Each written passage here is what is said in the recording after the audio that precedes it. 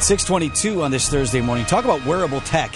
AI meets the palm of your hand with the help of a pin you wear on your shirt. If my intelligence is artificial, then why am I smarter than you?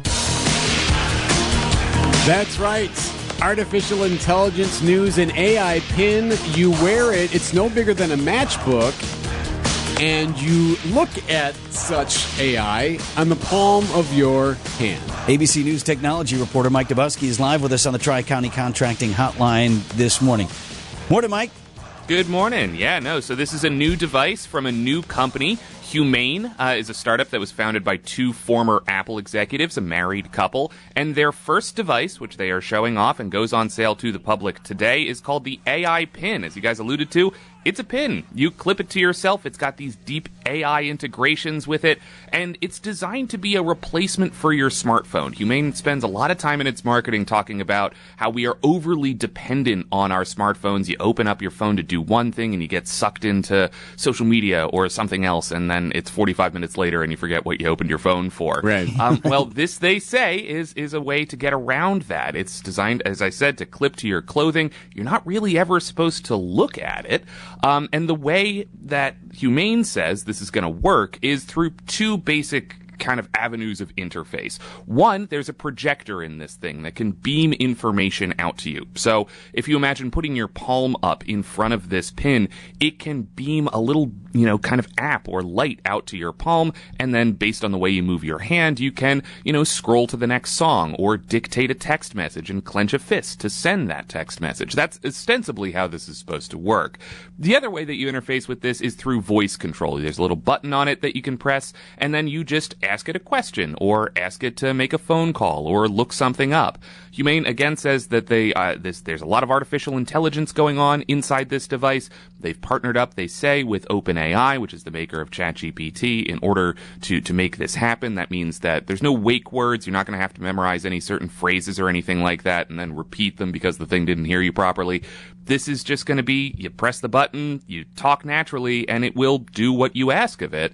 At least that's the promise, guys. Talking with Mike Dobuski, he's the ABC News technology reporter. Mike, Steve Jobs was famous for saying something to the effect of, people don't know what they want until we create it for them. But I feel like, I don't know, like we don't need this. I don't feel like I need this. Plus, one of the things I use my phone for, as many people do, is, streaming shows. You're at the gym or you're walking or whatever. Like, I'm not going to watch a show on my hand. Sure. I mean, there are, much of the talk in the tech world after this thing was revealed was that, hey, my phone is pretty good. My phone's good at its job. It does basically what I want a smartphone to do. But, as you alluded to there, Steve Jobs, and again, there's an Apple connection with this company, often said that, we have to lead on this, right? If you ask the public, they're not going to, be the innovators that, the big businesses would be. There is a Henry Ford quote saying, if I asked people what they wanted, they would have said a faster horse, not a car. So, that's definitely part of this. But I think there's absolutely reason to be skeptical of this device.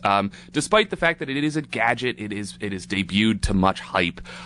Artificial intelligence gets things wrong, guys. We've talked about this a lot this year as artificial intelligence, large language models have exploded in popularity. Things like ChatGPT, Google's Bard. In Humane's own presentation of this device, in their own demo, the pin got two questions wrong, and pretty severely wrong.